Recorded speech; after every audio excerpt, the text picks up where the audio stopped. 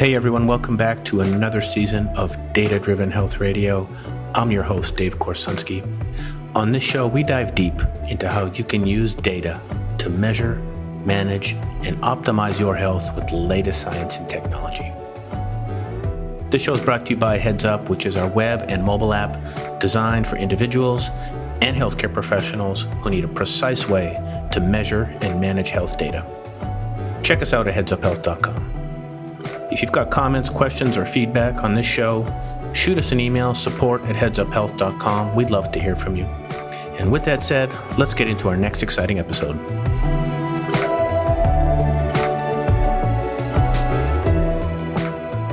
Hey everyone, welcome back to Data Driven Health Radio. My name is Dave Korsunski, and today my guest is Dr. Sheila Dean from the Integrative and Functional Nutrition Academy, our newest partnership here at Heads Up.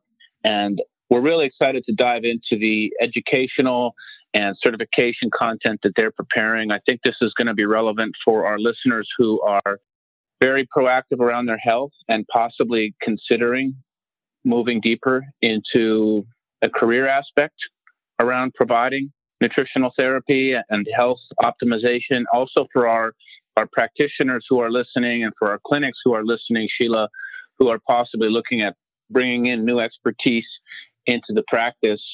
So I know that our two companies have just gotten our partnership off the ground, but I'd like to just first welcome you to the show and give us an overview on your background. I would love to learn about your work leading up to your role at the IFN Academy. And once we establish that, then I'd love to dive into the work you're doing at the Academy and the types of education that you're putting out there. So we'll dive into that part later. But tell us about Sheila and your career background and how you got to this point. Cool. Well, thanks, Dave. Thanks. It's really awesome to be here. And I've been looking forward to this. So thank you again for inviting me. We did it. Yeah. Yeah, right. So my background is that I'm a dietitian of about 30 years now. So I started off as a dietitian and, continued to work in the field. And at one point, about around the year 2000, I started to feel a little sort of disillusioned with the field. Go to school, receive quite a bit of training, undergraduate, internships, board exams, and you're sort of left with simple meal plans and counting calories. And you're like, okay, did I go to school, all this training and for just a simple calorie count and, talking about protein grams? And it just felt like something was missing. And right around the same time, I was introduced to the world of functional medicine. And I felt like as soon as I heard it, it was self-evident. It was truth. But because we're trained to be critical thinkers, right? I was that one that went back and looked at all those references on the slides and looked them up and started to put together a picture that felt like, okay, there's really something here to this all of this functional nutrition, integrative nutrition, medical nutrition, nutritional medicine, or I should say. And, because you're kind of taught, even in the field of dietetics, that some of that may not be, evidence-based, and you're sort of warned. And you kind of get this feeling like, you need to be careful because, like, if you even ask the questions, it might be perceived as, a little bit non-scientific. But which is why I was so thrilled to listen to these experts present such amazing research. The claims weren't just about, their empirical observations. These guys were posting research. And so I went back and did my due diligence. And I was really excited. And so I started to, little by little receive my own training. And at the time, there wasn't a lot of cohesive training. You kind of had to do your own training, kind of piecemeal it all together. And I started to incorporate some of the things that I learned into private practice. And it was like taking a little plant and repotting it into a big pot. It just boomed, and suddenly cases were coming to me left and right, where at one point, I don't know that I would have been comfortable handling some of these cases. And now they were becoming like my regular type of clinical cases, people with multiple autoimmune conditions, hormonal conditions, gut conditions. It wasn't just about the diabetic anymore, which, was something that I was working with, but it just really expanded the scope in which I was working and learning about professional nutraceuticals and labs. And we've really come a long way since then. But that's essentially how I kind of got into all this. So I started off in the field, but didn't know about functional nutrition until the year 2000. So fast forward, Dave, my dear friend and colleague, Kathy Swift, and I, talked a lot about how we were constantly being called on, messaged, texted about inquiring as to whether people can come into our practices and receive mentoring and training. And can I come shadow you? Will you teach me? And it was a joke. Like if I had a dime, for every person that contacted me. And then this little joke that we had started to turn into a little aha moment. Like, maybe we ought to, put together a training program. So we seeded this idea quite a while ago, about a decade ago. And the rest is history. IFN Academy was then launched in 2015. And our mission is really to create the advanced practice credential. It's like a fellowship, basically, Dave. It's a fellowship for people who are already essentially have their basic training, right? Especially dietitians, nutrition professionals, and really want the evidence. They want the evidence, they want a credential, they want peer review, and they want it to be accredited. And so we, check, and here we are, thousands of students later. That's awesome. I mean, really just kind of starting to put this together in the early days in your own way without a lot of template out there, but you were starting to connect the threads on your own, just seeing where this needed to go. And then it sounds like you really just kind of hit on a nerve where it sounds like there was probably a lot of people thinking that there was a need out there, but you were maybe the first one to really start putting the message out onto the airwaves around how to use functional nutrition to work with a lot of these complex cases where nutrition is an absolutely massive component of it. And then also getting into the more specialized lab testing and really starting to formalize this notion of food as medicine and then bringing it into something structured and formal. And like any business, when you start seeing these beacons going off, it was the same for us where people kept coming and asking for this kind of thing. And then you guys structured it into a formal academic program. So it just sounds like a journey, like an entrepreneurial journey where you were able to just bring this to life through your own creation. And now it's off and running. Yeah. I'll just mention real quick that one of the dynamics that Kathy and I felt pretty heavily was that dietitians were always sort of a little ignored, dietitian. And the funny thing is, as you say, nutrition is the foundation. It's the cornerstone of this approach, right? This approach that focuses on identifying root cause. And so, you had everybody talking about this, but there was really nothing out there for dietitians. And so we, being dietitians, wanted to create a program for dietitians. And so there are programs for medical doctors, and our program is open to medical doctors, but there really wasn't anything for the dietitian. And every time we saw a conference, right, or a webinar or a seminar, whether it was online or on site, everyone was invited except the dietitian. And we just thought that it was kind of bizarre. So, we were like, okay, you know what? We're going to reclaim this. And that's kind of part of how this all came about. Yeah. Well, we can wax philosophical about the fundamental problem in the system when nutrition is completely ignored as the core foundational aspect of what I believe all health should be built upon is a solid nutritional framework. And that's a whole another conversation. And I'll probably ask you some questions on that later. But what I'd like to do now is if you could take us through the program.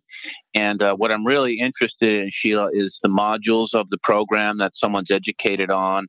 If I'm coming in as a dietitian or a nutritionist, or I'm coming in as a lay person who wants to now find a way to make this my livelihood, what am I going to learn in the program specifically like I know that there's very specialized functional testing.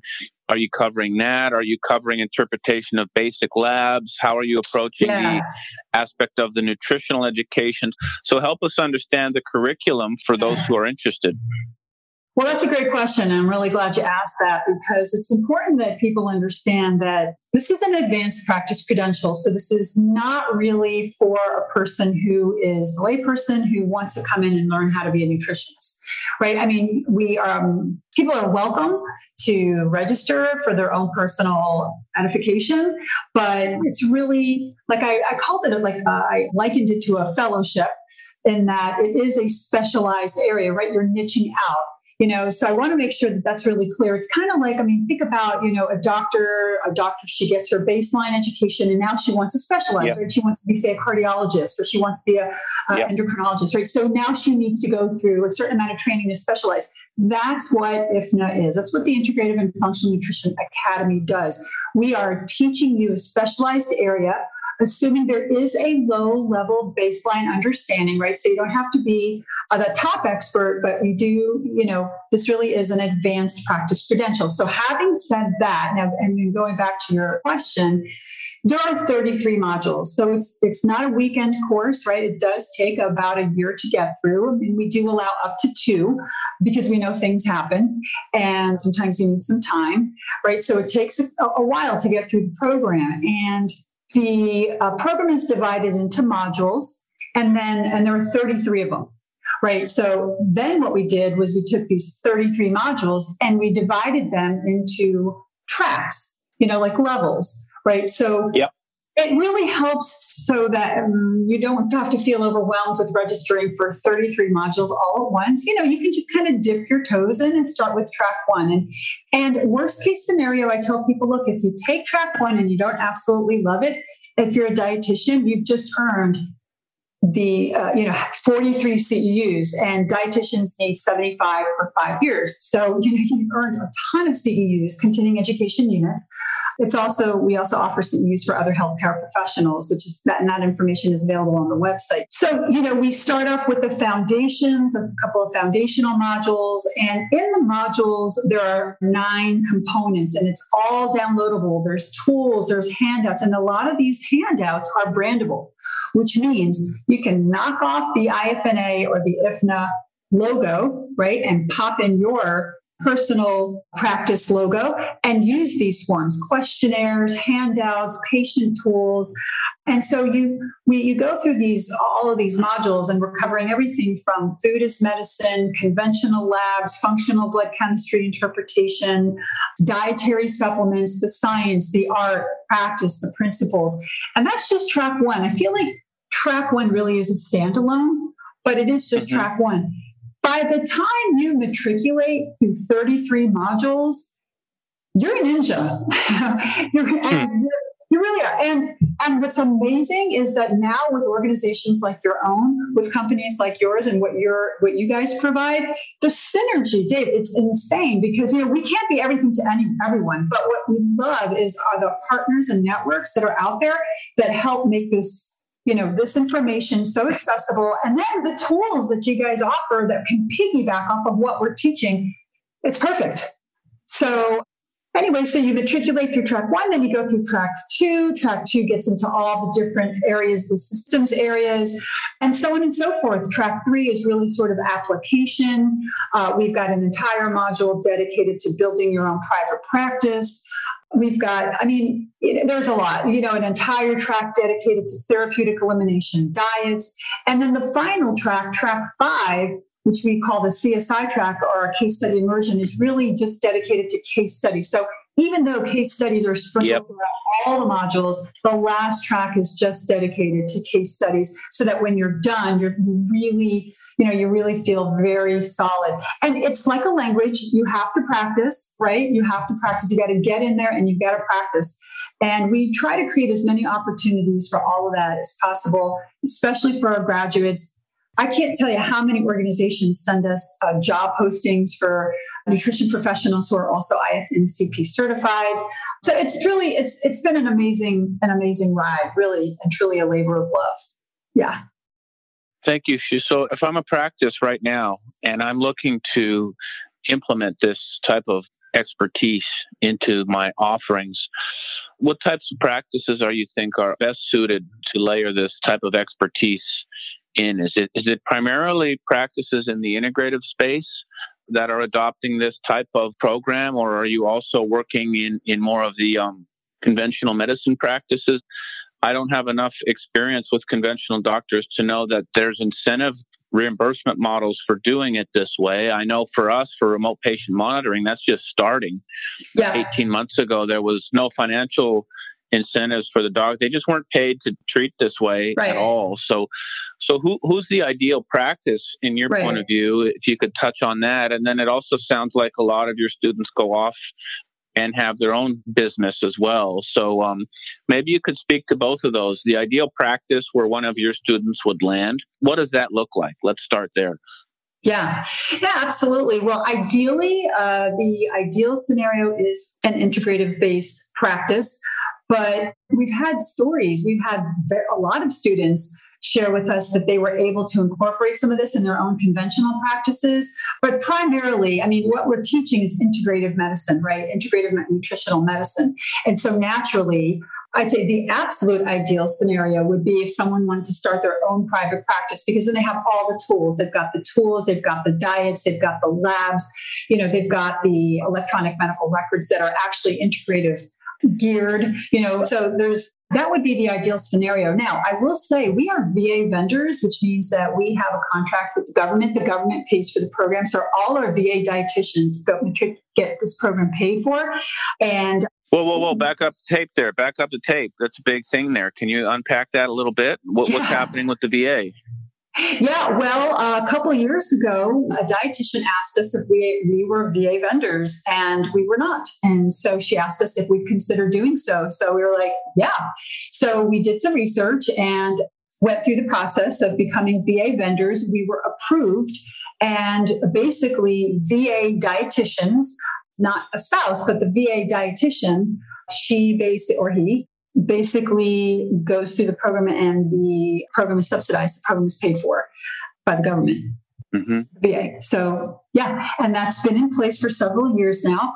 So in the VA, are the nutritional services available to VA members to have access to this type of health expertise?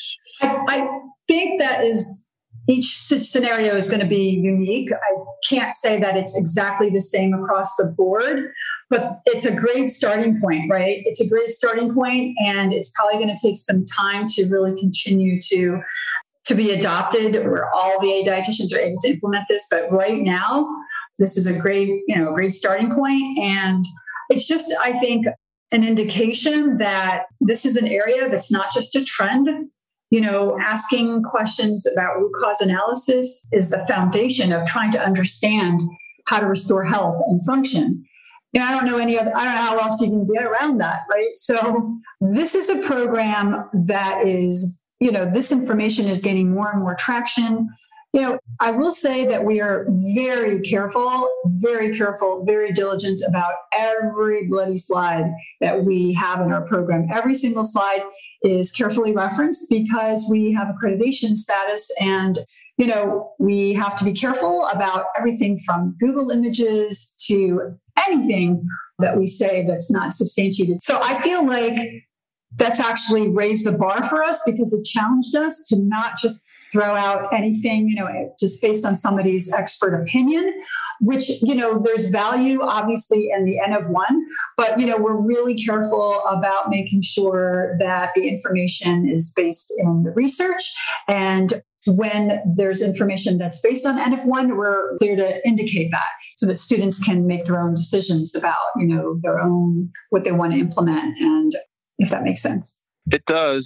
This is such a massively important topic. If we look at the standard American diet and we look at what many people would consider food, and we look at what I would call complete lack of education for children growing up around what they're putting into their bodies, what the effects are of primarily processed sugar and refined carbohydrates, is, I think, epidemic in terms of what that does to the microbiome what that does to a person's metabolic health, what that does to their ability to focus. How do we start to unwind all of that? And how do we start to make meaningful change? Because I think we have an unsustainable system here where it's a self-perpetuating unsustainable system where everything we put in our body makes us sick, and then we have a system to take care of us when we're sick. And it's just a continuous, infinite loop to nowhere. And so if you step back and think about things that we can do at a macro level in terms of policy change, or, this is one of my crazy ideas, Sheila, but like when you read a label, a food label, having some way to indicate what this does to someone's blood sugar, even if it's normalized across, like some way to standardize it, for example, because it's death by 1,000 cuts. And all of the people on our system are at the point where they've been eating what they thought was normally for their whole life, and now they're screwed. And nobody told them anything. So, like, how do we start to get in earlier, basically, and address the issues at the systemic level around food? Loaded question. Sorry. No, it's okay. Yeah, no, I get it.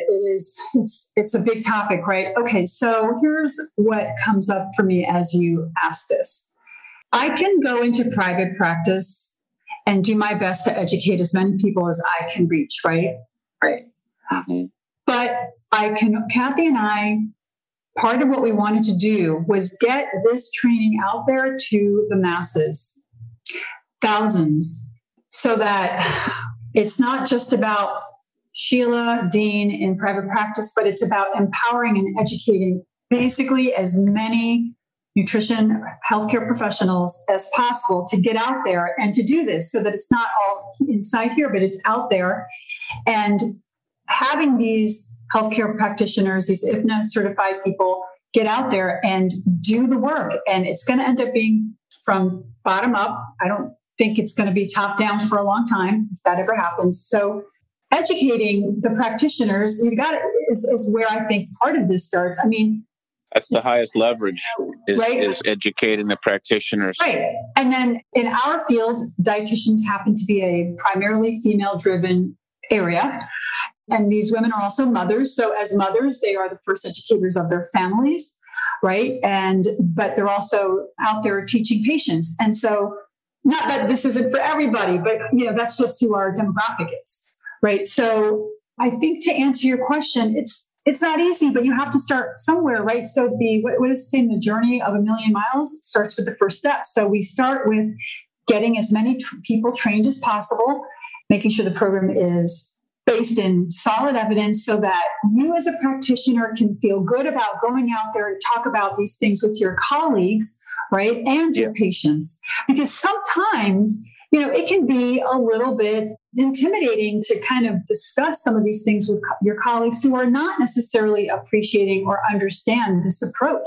So it's really important that the information make you feel empowered to get out there and do what you have to do to get the information out there to the masses. So that's, as one person trying to make a difference, that's been my mission. That's been our mission. I love it.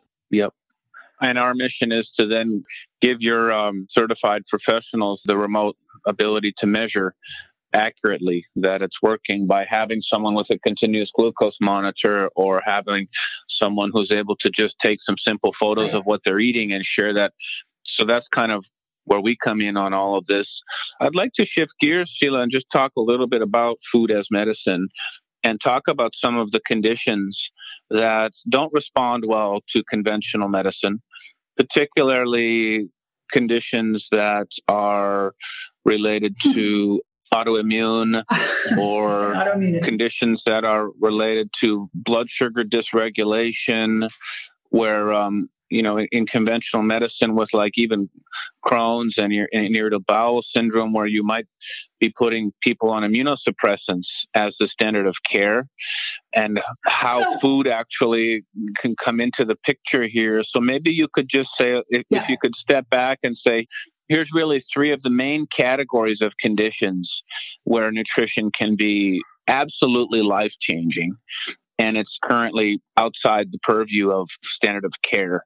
which ones are bubbling up right now as really kind of like, if we look at the crisis of what we're eating, what are the top three that are kind of like bubbling to the surface that are like nutritional, 100% in nature, and also completely reversible through nutritional therapy? I think that's probably helpful for people listening to see, like, where is this applicable and how impactful can this be? Yeah, definitely. Yeah. Wow. I'm so glad you asked that. Well, you actually said it, and it's the first thing that popped into my head, and that is autoimmunity. And I want to take a moment to just talk about that. Where the conventional and integrative community agree is that autoimmunity is a condition where the immune system is hypervigilant and maybe attacking its own tissue. Okay, we all get that. Everybody's on the same page about that. Yep. We agree on that. We agree on that. Where things start to diverge is the way in which you handle that, right? So it's not incorrect to say that an immunosuppressant can quiet down the immune system. I mean, that's not incorrect. It's just that it's not necessary from an integrative perspective. It is only first-line therapy if a patient's having a flare. So you talked about Crohn's. If your patient is bleeding through her rectum, give her the immunosuppressant, okay? We'll talk about diet, but first get the flare under control. So there is a place for the medication. But once you have the patient stabilized, there has to be a conversation, whether it's with the physician or if the physician can just outsource it and say, look, Mr. Smith, I don't have time to discuss this with you, but I'm going to send you here to this fill in the blank, this integrative medicine professional or someone, this nutrition professional, that's going to talk to you about what you can do to manage this through food and nutrition. Now, I get, like you said, that this is not necessarily a reimbursable scenario all the time, but, there are a lot of smart people out there that are making this model work.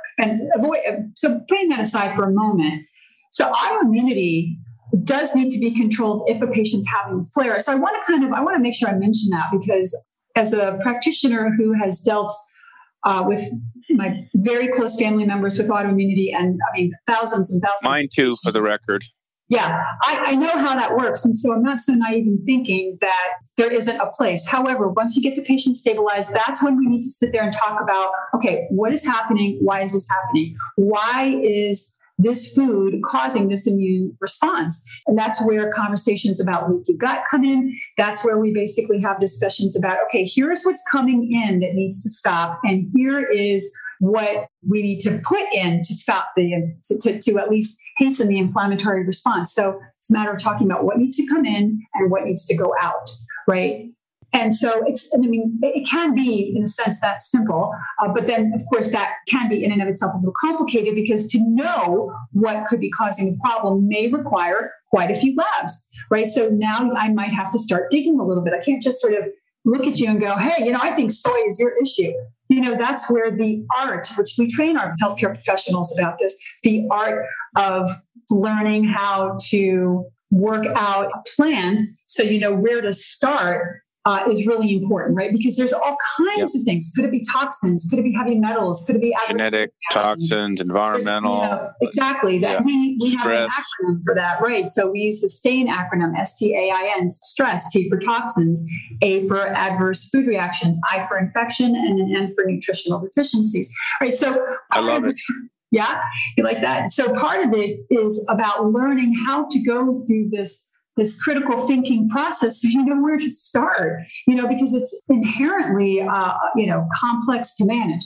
So I don't know if that exactly answers your question, but I will say that autoimmunity is definitely at the top of the list. And of course, we know autoimmune conditions, is everything Crohn's to colitis. Well, that's debatable. Crohn's, colitis. Oh, RA, lupus, MS. Right, lupus.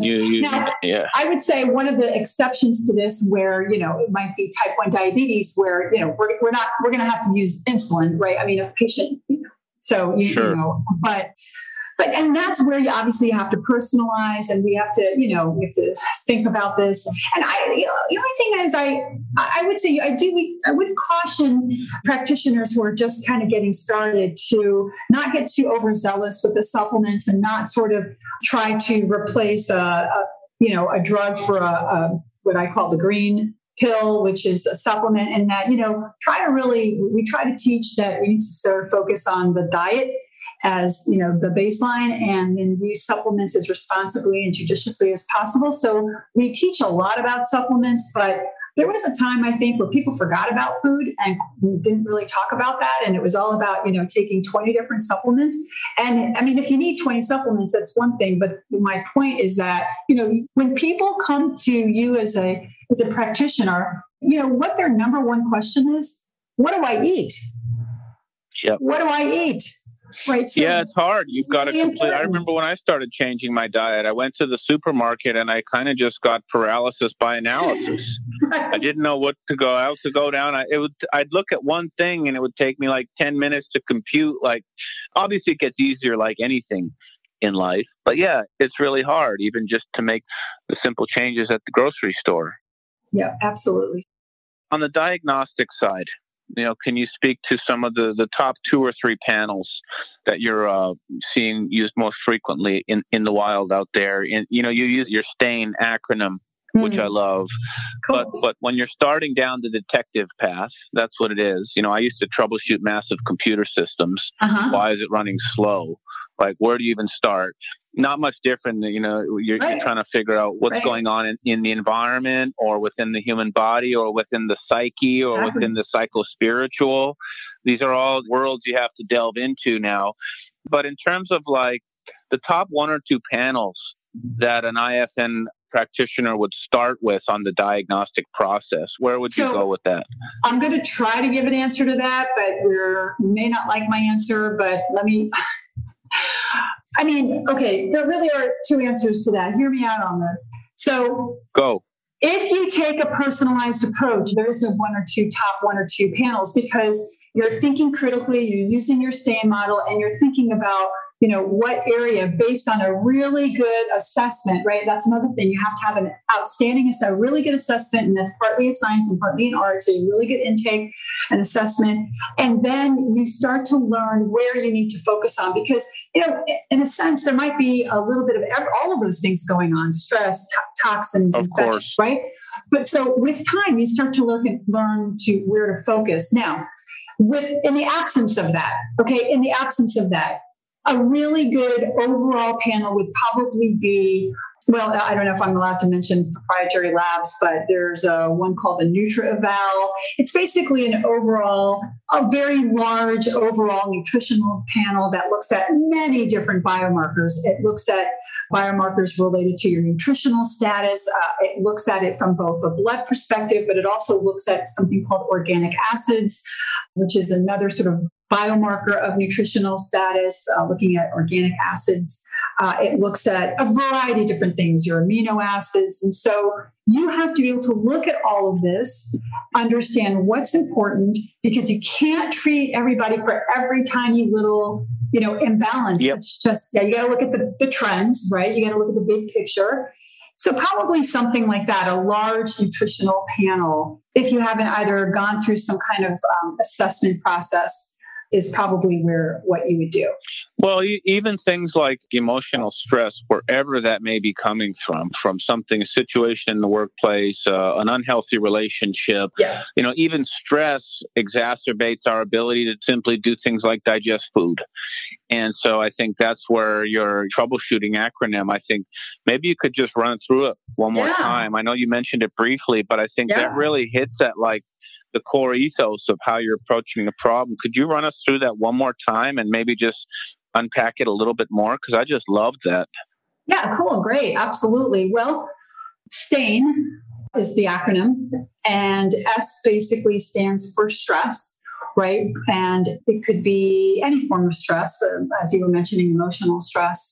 And so what about a stress that happened years in the past, a trauma that's no longer acutely present? but it's deep inside the psyche. Would that fall into that bucket? I mean, it could. And there are other tools to kind of look at the timeline, right? There are other tools that we teach you about that looks at all of these things over a period of time. You can go as far back as birth.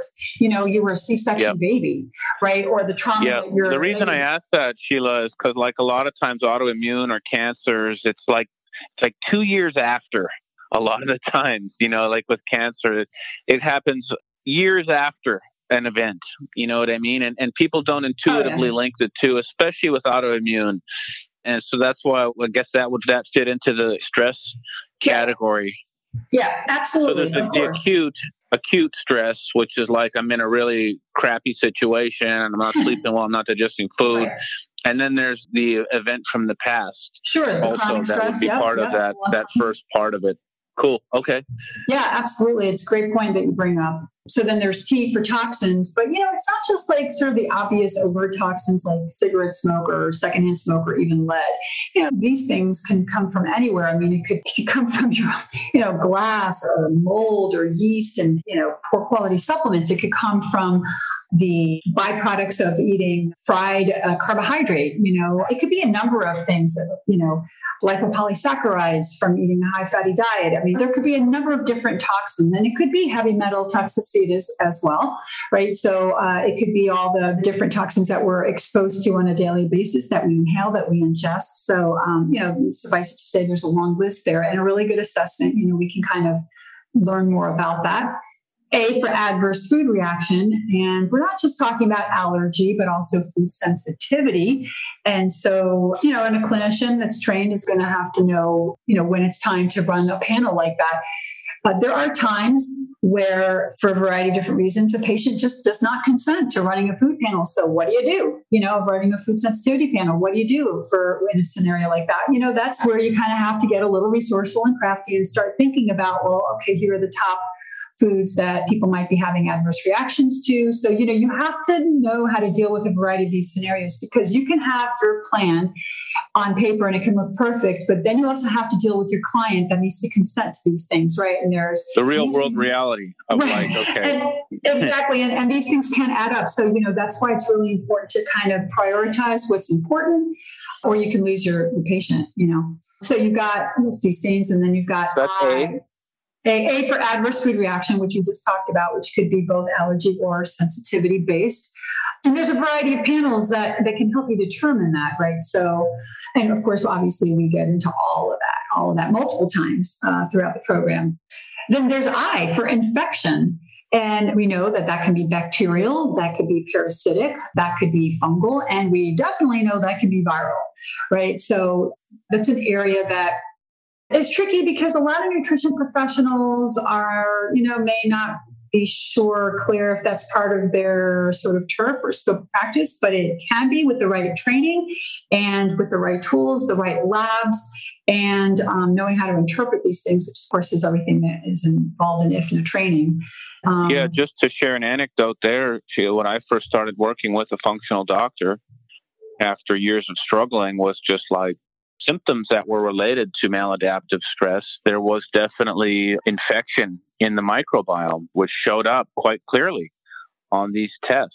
And we were able to treat those overgrown, highly toxic infections in the gut. And then I retested several months later, and I had a very successful outcome. And so it was something in the gut that was just not picked up at all. So infection can come in many different ways, but I have some personal experience with that one. And I think there are good tests out there now as well that can help with those types of diagnostics as well. Well, I mean, you can have two people who come in with IBS type symptoms, okay, not to be confused with IBD, inflammatory bowel disease, the autoimmune condition, but IBS, the sort of diagnosis of exclusion, we're not sure what's wrong with you diagnosis, right? And you can have two people who come in and one person responds to just cleaning up the diet and, a little bit more fiber, get them hydrated and off they go. And another person could have a full-blown infection, and you have to know how to do that, that differential. You're going to have to know how to figure, these kinds of things out if you want to help the patient, because sometimes it really just is as simple as cleaning up the diet.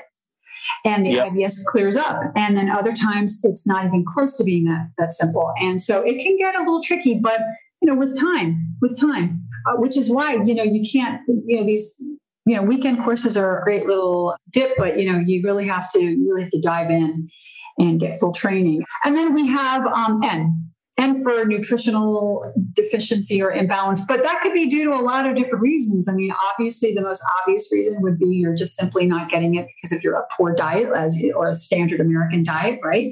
But there can be access to healthy food, even if you want to eat healthy. First of all, can I even find it within my geographical area? And then B, can I afford it?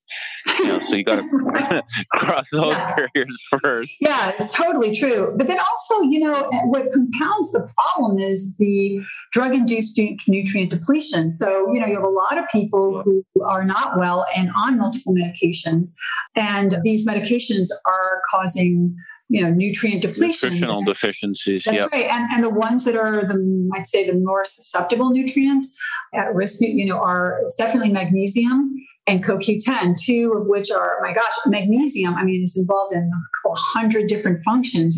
Magnesium deficiency alone can present so many different ways and have so many implications. So if your diet is poor, right, and now you've got we've got some drug mugging going on here, right, drug-induced nutrient depletion, this could be a problem. Now layer on top of that the fact that every single human being has genetic variants. Genetic, SNPs, or single nucleotide polymorphisms, which is a fancy way of saying genetic variations that make us who we are, unique individuals that can, in some cases, cause you to be at even higher risk for a particular nutrient. And we know, Dave, that nutrients drive detoxification. So diet, detox, drug muggers, all of these things. If your diet is poor, you're on medication, so now you've got drug nutrient-induced depletions, and you've got various SNPs or variants for, let's just say, important enzymes involved in hormone detoxification. Methylation, exactly. Myself, I kind of learned some of this the hard way when it comes to some of the genetic issues. It could really snowball. And in the end, it could get really bad. It can get really ugly. And so a good practitioner needs to know how to separate some of this out and parse it out, and then know where to start without freaking your patient out and also overwhelming yourself and causing, burnout, right? So, because you're in the round with them for a couple of hours sometimes. And so, you have to learn how to manage that. I love that. I love the acronym. I love the framework that it provides. I hope that just explaining it the way you did, the stress, the toxins, the adverse food reactions, infections, and nutritional imbalances, I hope that just gives people who are listening a perspective on how you can start to address these types of issues, some of the ways you need to compartmentalize the way you're approaching a problem. I think it lends itself to the complexity of doing this and why you need specific expertise and how it can be so incredibly helpful for people when in many cases it doesn't have to be big changes that are made on behalf of an individual just to fix some things like basic methylation issues and magnesium deficiency, like some simple things that can be manifesting as mental health disorder or other types of simple things like that. So I think that really kind of brings it all home, just that acronym, how to think about it from that perspective. And then also the foundation for how you're training experts out there to go out there and do the detective work and provide this much needed level of care in a society where nutritional education is grossly underrepresented. Sure. And the consequences of that are right in front of our eyes. And there's lots of reasons why that doesn't change, policy and all kinds of stuff I don't want to get into here. But that was really helpful to give an overview of the landscape.